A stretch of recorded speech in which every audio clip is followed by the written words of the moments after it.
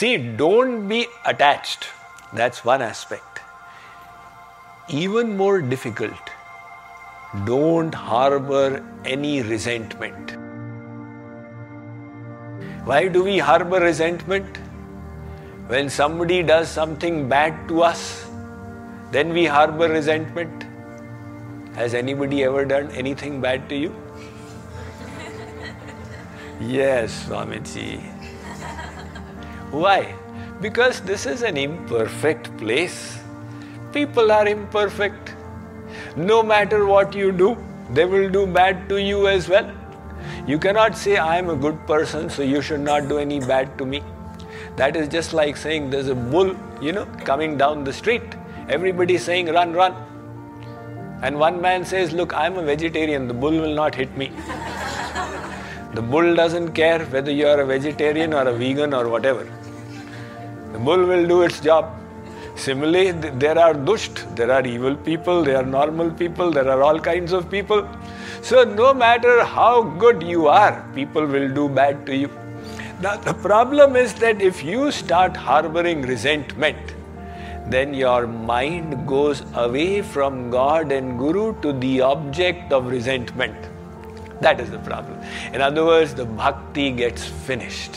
Like in attachment, similarly in dvesh, in resentment. Thus, mind is such a thing. Either you keep it in God and Guru, or you let it run. Now the mind is running in lamentation. 3 years ago, my father died. Oh, my father died. Oh, so what will happen? Your mind has gone 3 years in the past. So in the present, the bhakti you were supposed to do is finished. If you want to do bhakti, then cut out the lamentation and get the mind back. And similarly, the mind runs away in resentment. So, this person is very bad, this person is very bad. Now instead of remembering God and Guru, you are remembering that person. Just like you would remember in attachment, in the same way you are remembering in hatred. So, both attachment and hatred, both of these need to be released if you have to free your mind to do bhakti. And to give up resentment is a bigger obstacle. But all the acharyas have emphasized it. Let me end with one story. This story was related by Kripaluji Maharaj. There was one dog that used to live in Allahabad. And there was another dog that used to live in the Mangad ashram. So the Mangad dog had a very austere diet, because whenever a devotee came out of the dining hall, they would throw sukhi roti, that's all the dog got. Or sometimes they didn't throw, it would go hungry.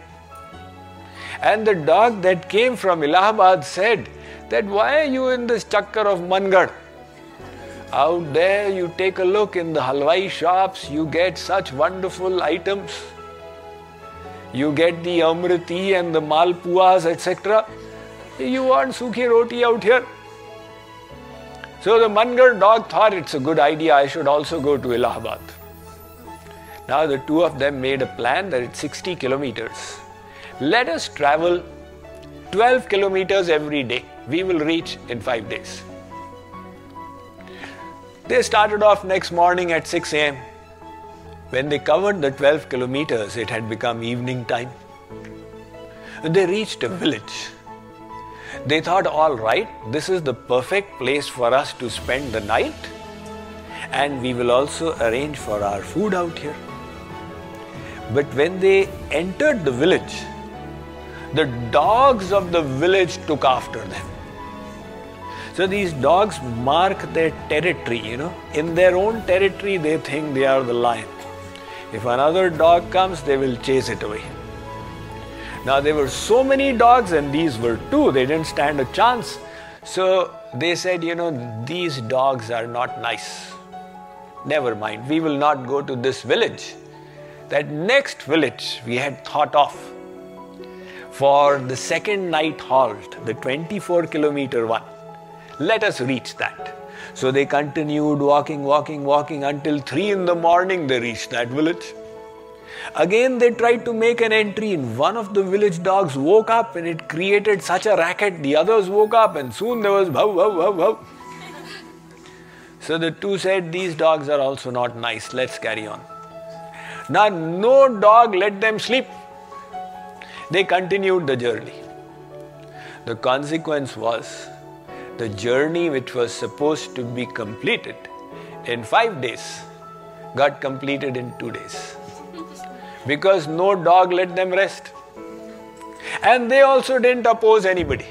If they had started opposing, what do you think of yourself? Come, let me show you. Then what would have happened?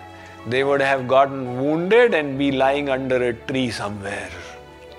So similarly, the people of the world, you cannot control them. So why spoil the mind because of others? Ghalib had said, "Kam aklon ki kami nahi Ghalib, ek dhundo hazar milte." So why bother about that? This world is as it is. We have to complete our journey. And that is why we should not allow the world to disturb us. So by getting bhakti, you become free of all these. But as a sadhak engaging in bhakti also, it must be your effort to rid your mind of all these traps and not allow these sentiments to come into the mind. So kamana, dvesh, rag, shok, etc. Free your mind from that and then engage it in sadhana to get that divine treasure.